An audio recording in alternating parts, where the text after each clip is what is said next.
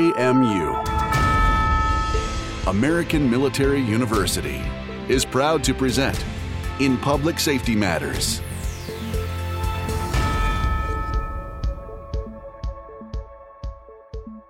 Welcome to the podcast. I'm your host, Leishan Kranick. Today we're going to talk about the science behind policing, some of the important research being done, and the challenges of conveying that vital information to officers themselves. Today, my guest is Suzanne Knabe-Nicol.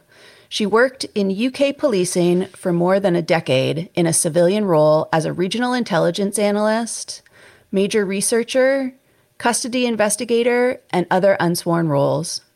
During her career, she noticed that there was a lot of great research being done on policing, but this information wasn't reaching officers on the street. It was largely only being read by academics. So she sought to change that and started a website called policesciencedoctor.com.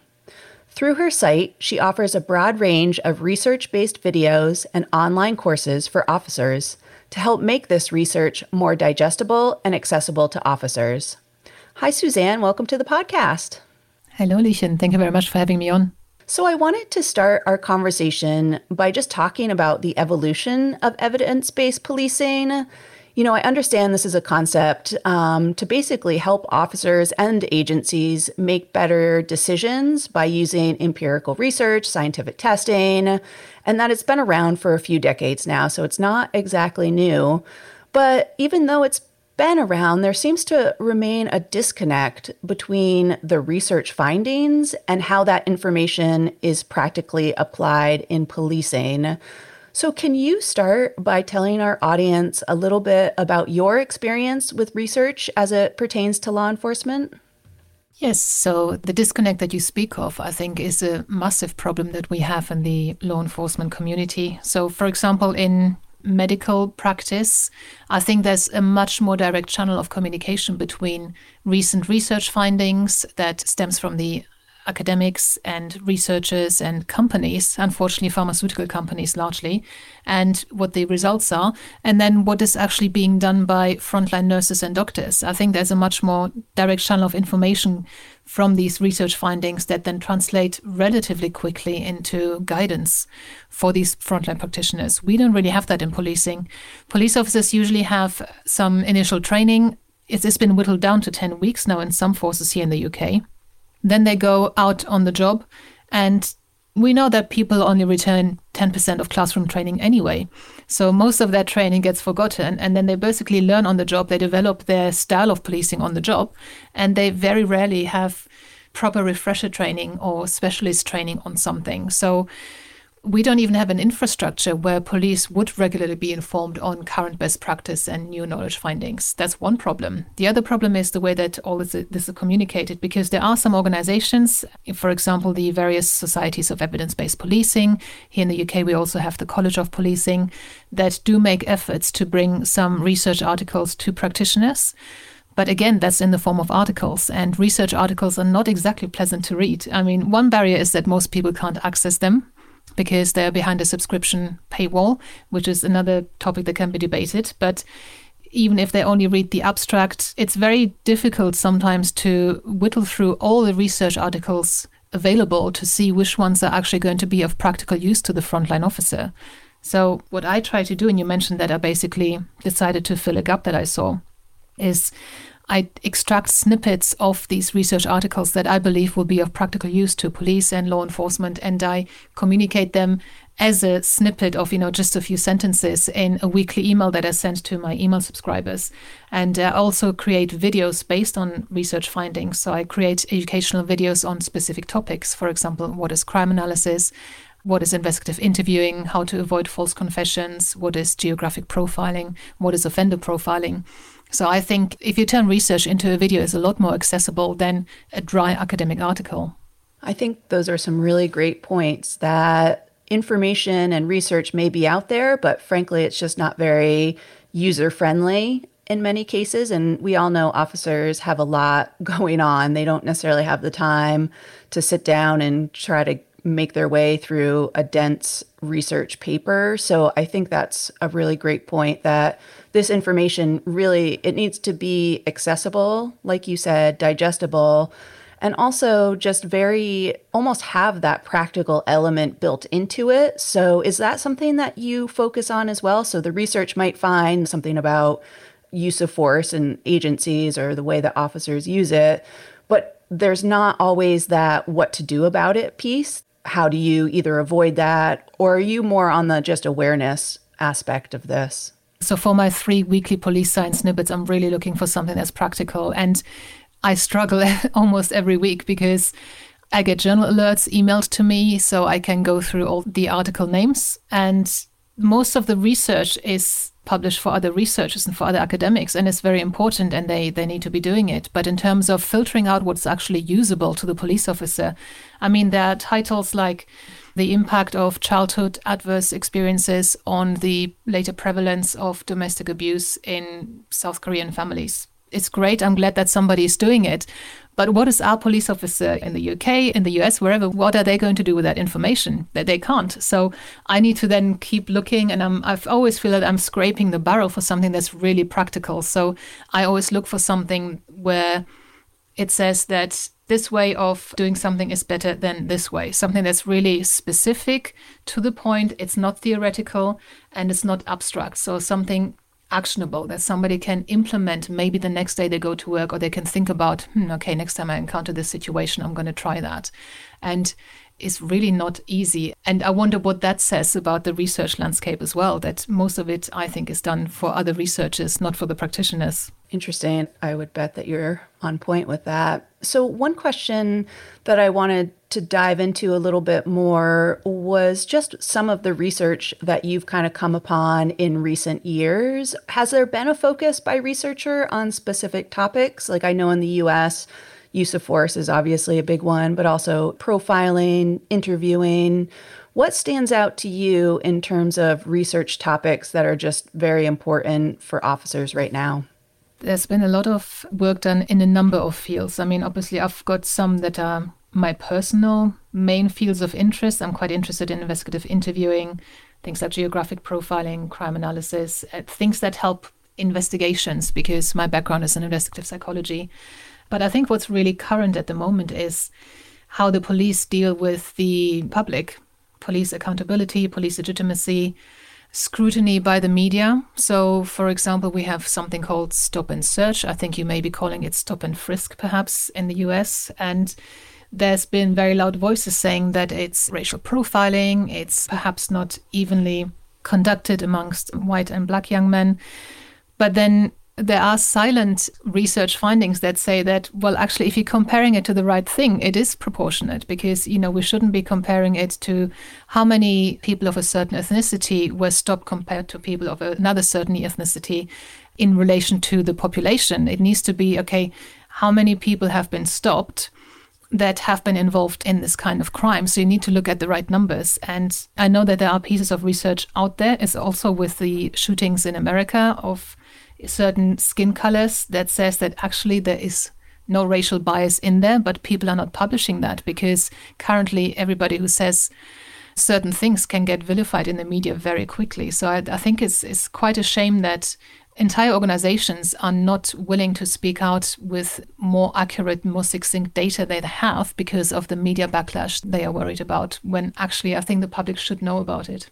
Well, that also makes me think about the media's role in some of this. And have you experienced, as you're diving deep into some of this research, I think the media tends to just want the headlines, and they just grab essentially like the executive summary of research, and they don't really capture the full picture. Is that what you find when it comes to research and law enforcement?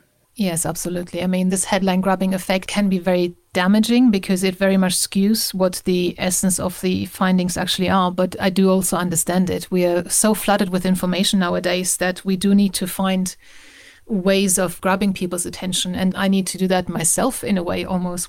So I mentioned that I email out these 3 police science snippets to my email list every week. But then I also turn those 3 snippets into a visual image that I then post on social media. And unfortunately, it's the ones that seem to be more controversial or could hit on a nerve with some people that get the most engagement. Now, when you're dealing with social media, what you need is engagement. You need people to start commenting on your posts so that it gets shown to more people. So I'm finding myself in this trap where I know that if I post something controversial rather than something that's purely informative, the one that's controversial personally is going to be more beneficial to me in terms of getting more people to find out about me. I think that's a dilemma we all sort of face professionally and personally. You kind of want the attention and the engagement, but you also, especially in your work, you want to make sure that people have a greater understanding of what the research found and some of those nuances involved. So I can completely understand that struggle.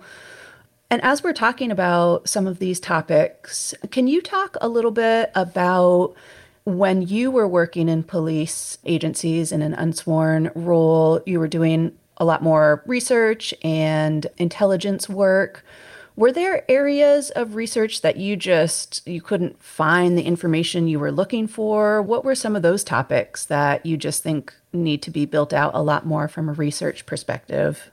I can't say for sure now if that's because I haven't found it or haven't looked enough for it, but I think I'd be quite interested in bringing more emotional intelligence and development of the soft skills of policing into the forefront of what we do, really, because policing has evolved. I mean, it started out, in the London docks as thief takers. They were looking for tall men who could basically see above other people's heads to stop companies from being burgled and robbed. And that's how it started. So it was a very physical, mechanical job. Nowadays, it's completely different. A police officer is performing 50 roles in one job. And it's a lot about safeguarding, protecting people from horrible things they do to other people. It's not so much about property anymore. It's moving more into the online space. It's very much social work, family work, domestic abuse, and mental health related. And for a long time, I think we've been recruiting people who are attracted to this testosterone way of having the job done, with blue lights, sirens, handcuffs, finding drugs, chasing after people, rolling around on the floor, when really what we need in policing. And I've seen some research that says that a more diverse police force actually has fewer violent incidents. So if we have more people who are females, if we have more people who are from different backgrounds, that's actually good for the police force and for the community. In order to attract these kind of people, we need to move away from this macho image and this testosterone recruitment drive. And I think in some areas we've already done that, but not in all. The image of policing definitely needs to be updated towards the public so that the right members of the public can apply. I'm so glad that you brought up emotional intelligence and just that soft skill focus, because that's what I've heard a lot on my end too, about how important it is for officers to really be more well-rounded in many respects in terms of their awareness of mental health issues, not only of dealing with people who have mental health issues, but also their own mental health, and how important that is to just being a healthy person who's not jaded from the work that they're doing, which is just incredibly difficult. And I like how you talked about just the need to recruit people who have different backgrounds. We've also found that officers who have a bachelor's degree and have an education are far less likely to be involved in use of force incident, and how all these different components can just help officers basically do their job better. So can you I want to stay on this topic a little bit just because I think it is so important. When you talk about the soft skills, can you elaborate a little bit? I'm also curious, you said there's not a lot of research on this, but is there some research that you found that really supports how important it is for officers to have high emotional intelligence? I don't want to make too much of a statement about that because, as I said, I haven't really looked for it much. I will do in the future because I'm speaking to someone about possibly creating a course on emotional intelligence specifically for police. Something I'd like to add to what you said about the degree, that if officers have a degree, they're less likely to get involved in violence. Now, I'm not sure if you're aware that now in the UK, every police officer entering the force is going to gain a degree in policing during their first 3 years on the job. This is being done to basically align it to nursing, to accredit the skills that somebody gets in their training and the qualification they gain and the skills, to professionalize policing in a way. So that would be quite interesting, because you said that people who have degrees get involved less in these kinds of incidents. Well, all our new recruits, if they don't already have degrees, they are getting a degree whilst they're actually training to be a police officer. So after 3 years, they all have that degree. And it would be interesting to see if that has any impact on how policing is being done. To get back to the soft skills that you were asking about, the thing is that police officers deal with people in crisis. They deal with people in one of the worst points in their life usually. And if you see that over and over again, you do build up some kind of emotional resilience and a bit of a barrier, because you need to protect yourself. Now, the fact that officers are never taught how to protect their mental health is a completely different issue, and we can talk about that as well. But what happens automatically with time is that you become a little bit, maybe you've heard the term compassion fatigue. And that is a problem in the sense that they become very cynical and negative, and they think, oh God, another mental health call, another domestic. But these are people's lives that are being impacted severely. But I do understand why police officers build that shield around them, because they have to. If you're very affected by every single case you go to, you'll be burnt out after just a few shifts on the job. So the soft skills that I think every police officer should have is, first of all, switching to a preventative approach rather than just putting out fires. Maybe, just turning off the gas and the flame. But also in how they deal with people. How do you come across? Many police officers, they come across straight away as people of authority, and there's nothing really wrong with that.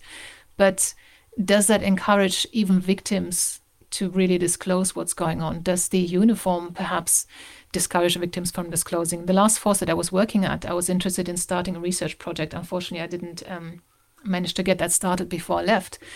But I was wondering if we could perhaps do a trial where we have non-uniformed police officers in a non-marked police car respond in conjunction with a response car with uniformed officers to domestic abuse calls, so that they might get there a little bit later because they can't be driving on blue lights and with sirens, but to see if victims might be more cooperative with non-uniformed officers, because the uniform can perhaps be a bit of a barrier to disclosure.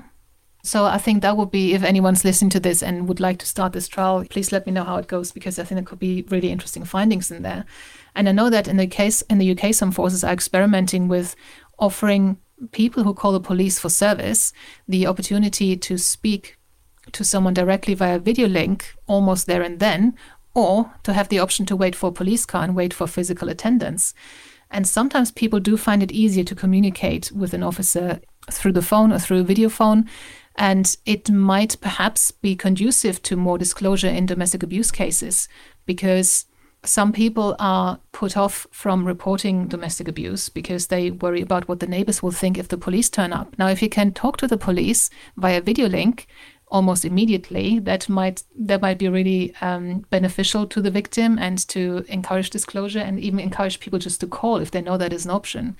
So there's some interesting research being done on how the police should be interacting with the public. But I think breaking down barriers, like, for example, this very authoritative stance, especially when you're dealing with victims. You do need the authority when you're dealing, when you need to deal with an immediate threat.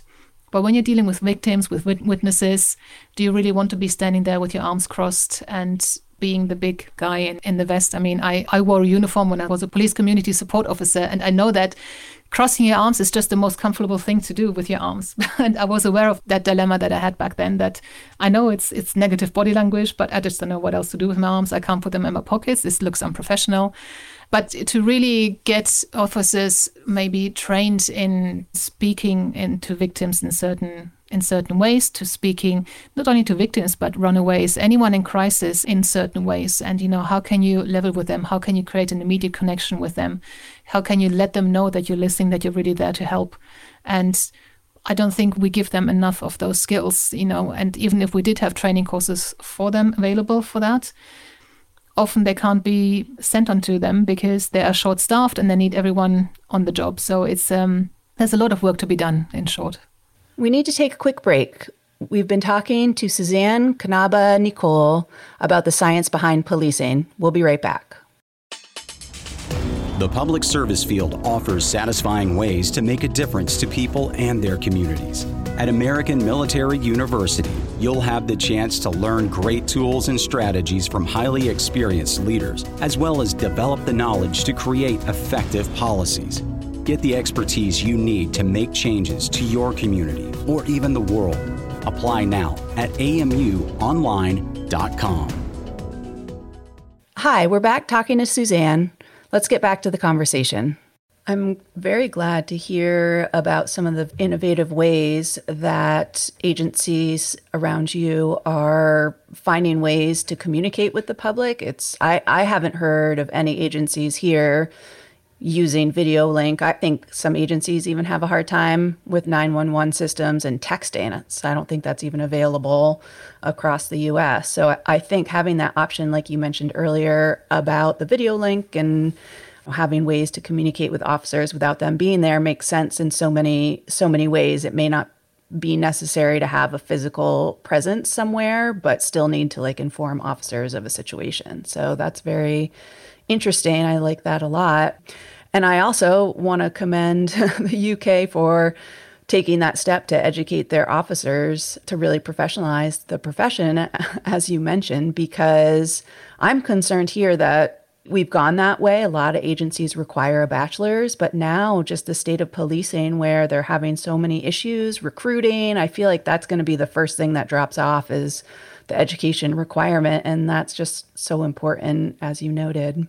And there was a lot of misunderstanding when this was first being announced, this new policy. People were thinking, oh, you need to get a degree. You need to have a degree in order to get into policing. And I think that would be wrong, because I think a lot of people can be fantastic police officers without having to have studied anything particular at university.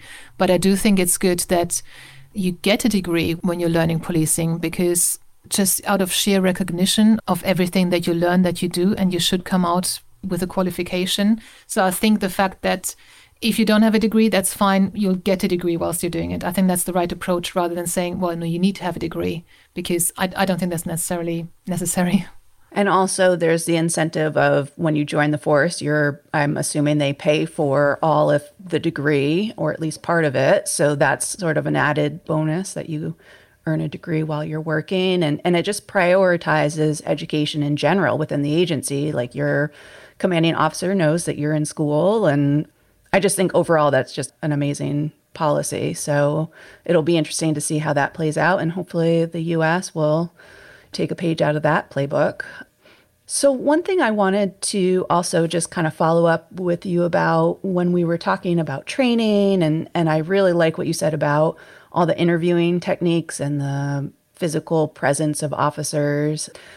I know there's a lot of effort being made within agencies to emphasize that kind of training, like victim interviewing. And it's really an art form, I think, to how you interview victims and get the right information without kind of intimidating them. So I think that's training that will always be needed. In terms of the interview techniques, is that something that you've read a lot about or seen a lot of research? Yes, so investigative interviews are one of my fields of interest, and I did one study on that for my PhD, and I'm actually organizing the next rapid fire conference on investigative interviewing. So I don't know when this is going to be aired, but people will be able to watch the conference back when they go to policesciencedoctor.com/RFC2. So RFC is for Rapid Fire Conference. Now, the rapid fire concept is basically that rather than having to sit through a lengthy 1-hour talk by some person who's really dry in their delivery, you actually get a 10-minute quick training session on a specific subject. And I will also then summarize and extract the key points from this session afterwards.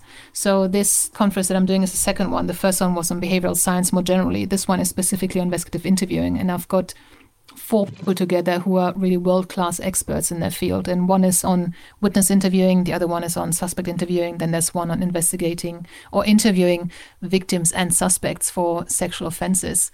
So it's going to be really interesting, and there's a lot of very good and, in my opinion, very interesting research in that field.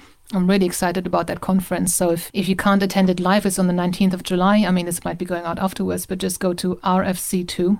It's the second rapid fire conference, and this is going to be an event purely based around that specific topic. And then I'm soon hopefully launching some courses on that with at least 2 of the speakers of this conference. So in terms of educating and training police worldwide by these experts and on these topics, then that's something that's going to be available on the Police Science Doctor Academy soon.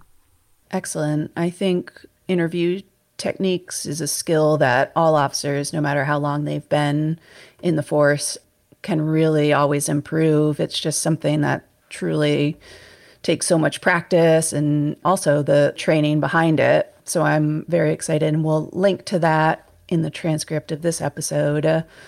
So one thing I want to spend some time on, because it's an area of interest among our listeners and something that I've written a lot about in the last 5 years, is just the mental health issue among officers. And, I don't know exactly how it is in the UK, if you're seeing that sort of a morale issue among officers like we are here in the US.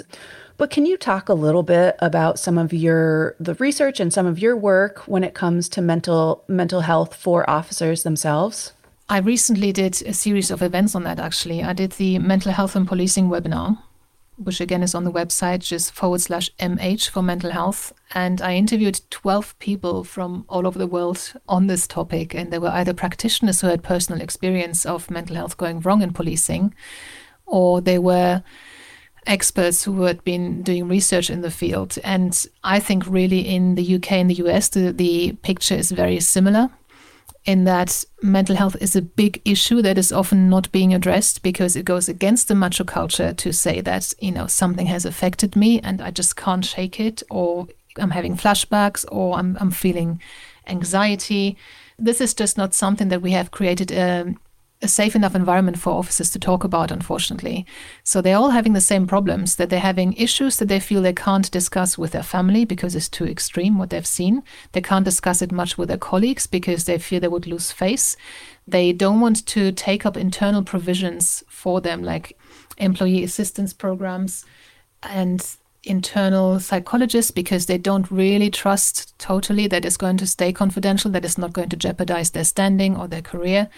And also they don't want to go anywhere externally to see a counselor because they know that these counselors are not going to be familiar with the job of policing, and they're not really going to understand the context within which everything happens. So there's a bit of a dilemma here. And actually I created a course with a police stress expert, Ginny McKenna, who was a frontline cop for a long time, over 20 years. And not only that, but she also knows what it's like to have mental health issues. She had anxiety, depression, PTSD, and she was suicidal as a cop. And she then turned into a life coach, and she's specializing in stress resilience in policing and helping police out of stress and law enforcement and first responders. So that course really removing all of the barriers that I just mentioned. It's not internal, so it's going to be completely confidential. It is external, but by someone who really understands the job of policing, so that all the time you spend working through this online coaching program is actually going to be spent working on you rather than somebody trying to understand the job of policing. So we did the mental health webinar. Ginny McKenna, she was my co-host. We've got this course together. It's called Emergency Stress Pit Stop. And we also did a series of free workshops for policing. Again, they can be found on the website, just /SRW for Stress Resilience Workshops. So there were 3 free workshops, and Ginny taught a skill or, a tool that anyone can use when they need it at each of these workshops. So, and they were very well received. We had, we had a fantastic audience that came back for all the 3 workshops from, a number of different countries. It was really great to see. And the interest and the hunger for mental health and policing is just immense. And when you speak to people, they'll tell you that not enough is being done. But when you speak to organizations, they will list all the things they're already doing. So there's a big disconnect there. I found that quite interesting. And I think that's the biggest barrier I've seen in my work addressing mental health in law enforcement, is that barrier between agencies and kind of command staff and line officers, or basically everyone else, that they have this sense that they're not allowed or they shouldn't talk about some of the problems that they're having, whether it's stress or anxiety or suicidal ideation or anything along those lines, because if they admit to it, their superiors could take away their badge and gun. They could be, basically it jeopardizes their job. So they're scared to talk about it. In a lot of cases I've heard, they're ashamed to talk about it. They feel like they knew, quote unquote, what they were signing up for when they took this job. But I'm sure you feel the same way, that what officers go through, no individual should have to see. Some of the things that they see, some of the experiences they have, it's just so much. It's really damaging. It's really traumatic. And I'm so glad to hear that there are programs like what you're doing to just address these issues and help officers deal with these issues and build up their resiliency, because they're not going to be good officers if they're not whole people. So great work there. And that's a very interesting dilemma that you mentioned there, that officers on the one hand perhaps may not be in a position where they should be out and exposed to more trauma, and where they should be in America carrying a gun in a way that might be a bad idea, and it might be irresponsible to let them carry a gun if they're really struggling with how they're feeling and they feel that they may not react the way they would want to react at all times. But it's also very irresponsible to put officers off from seeking help. And there's a fine line. Which one is more irresponsible? Is it more irresponsible to let people walk around like ticking time bombs when nobody knows how they might feel and how they might respond and react to something at any point in time? But also, how can you discourage them from stepping forward and saying they seek help, when they feel penalized, when you're then saying, okay, well, you can't carry a gun for now. That's a very, very, very difficult subject, really. Because we don't want to, on the one hand, we're saying we don't want to stigmatize anyone who's got mental health issues. On the other hand, we're saying, well, we don't trust you to carry a gun then. So it's very, very dangerous. So a few years ago, we had a case of, I think it was a German Lufthansa pilot, a commercial passenger airline pilot who had depression, but many people do. But he decided on one particular flight to crash the airplane with all the passengers into a mountain because he was wanting to commit suicide. Now, does that mean we should screen all pilots for any sign of mental health and then maybe lose many of them just because they have something in their past? Where is the line of responsibility and irresponsibility in this? It's a very difficult decision to make. And to be honest, I'm glad I don't have to make it. Right. And I'm wondering too, and this is kind of a big picture question and not asking you to solve all the problems, but in your work, have you seen a solution that you think really aids in addressing mental health? Like, is it adding more training in the academy throughout an officer's career, having peer-to-peer training, or is there anything that you just think has been effective in addressing mental health in law enforcement? Yes. So actually, if you go to the mental health webinar webpage, so there's policesciencedr.com/MH for mental health, I put together a poster that lists all the things that the speakers that I had interviewed for the webinar were already doing or said should be done. And it's all of the things that you just said and more. So we need better internal provisions. We need to accept that police officers' mental health is as important as their physical health, and they need to have equipment, but it's not going to be physical equipment like a bulletproof vest or stab-proof vest. It's going to be training on how they can deal with traumatic incidents, how to process them, and how to reintegrate back into their normal home life at the end of a shift. So that should really be part of the training from the very beginning. How to handle night shifts even. We are not supposed to be awake during the night hours, but we expect our officers to be functioning fully, and they don't. They have more accidents, they have more negative incidents during night shifts than during daytime because we are just not geared up to be functioning at those times of the day. But they don't get any training or guidance on how to cope with night shifts, how to prepare the body and how to wean themselves off the night shifts after a set. We don't really give them enough tools on how to protect their mental health, how to, like I said, process things, how to prevent PTSD. So we need to bring that training into it from the very beginning, but throughout their career. So we should have 6 monthly refreshers. We should have regular mental health checkups. And actually, Dr. Marla Friedman from Illinois, she said it very well, that she's got a program called Chiefs Lead the Way. The chief should go, the chief of police or whoever, the head of the department or agency is, should have a regular mental health checkup and should then go back to the department and say, I've done it, it was fine, I want you all to do it. If the chief does it, that gives everyone permission to do it. It takes the risk away that it's going to be something that can be bullied about or ridiculed or seen in any negative light if the chief is doing it and the chief is telling everyone to do it. So we need to start from the top. We need to start with our student officers, and we need to have it throughout. We also need to have internal provisions in the sense of peer support programs. And there was somebody speaking at the mental health webinar from Illinois again, where they were talking about the peer support program. We've got something like that here on a national level as well, so that people working within policing, volunteers, can be trained up to support others as a first point of contact, to just have a chat, to speak, to be a confidential sounding board and just listen and signpost if they can. So we need to have internal structures. We also need to have internal police psychologists who can help people process and work through things, and not just work related. Police officers have horrible personal relationships. The divorce rate is very high. So they need to be able to speak about home life as well. And we need to have external provisions. We need to be able to give our police officers free access and unlimited, I believe, not just, you can have up to 6 sessions within any 12-month period, because then you think, I need to keep them just in case I really need them. You should have unlimited access to external providers if you don't want to use the internal ones, psychologists, counselors, whatever it may be, who are familiar with policing. And that's a big thing, because sometimes you would just be wasting a lot of time trying to explain to your counselor why this happened, why that happened, and just explain the job to them. When you're not there to explain the job, you're there to talk about how you are coping or how you're not coping. That's about it, what I have on the poster. But the poster is free for anyone to download. So please go to policesciencedr.com/MH, mental health, and download the poster and print it off, put it in your office. And if you implement any of the things on there, then please let me know and tell me how they're doing. Excellent. Well, it sounds like those are so many good components. And, there's a lot. It's not a simple answer. I think that everything you just said, from having counselors who specialize in law enforcement issues, is just so critical. That's one of the biggest things I've heard, that officers try counseling. They end up going to someone who doesn't know anything about what it's like to work in a public safety field.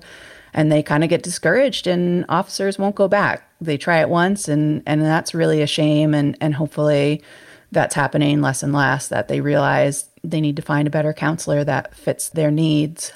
I also really like when you talked about how they should have unlimited access to external providers, so they don't feel like you said, they can only go a certain time. They can go as much as they want. So all really great suggestions. And I really hope that law enforcement leaders continue to take this very seriously, that it's top of mind. I know there's a lot of conflicting priorities for law enforcement officers and leaders these days, but mental health, it just seems like that's one that can't come off that top list there, because if you don't have officers who are in good shape physically and mentally, they're not going to be able to do a good job. So I really commend you for your work to focus on mental health in law enforcement. I think that's just increasingly important. And as we come to kind of the end of our podcast here, were there any other topics that you wanted to cover? Any other closing thoughts? I would like to invite anyone who's interested in any of these topics to have a look at the website, see if you find anything that could be of use to you. You can click on the watch link. You will have all the videos that I've published on there.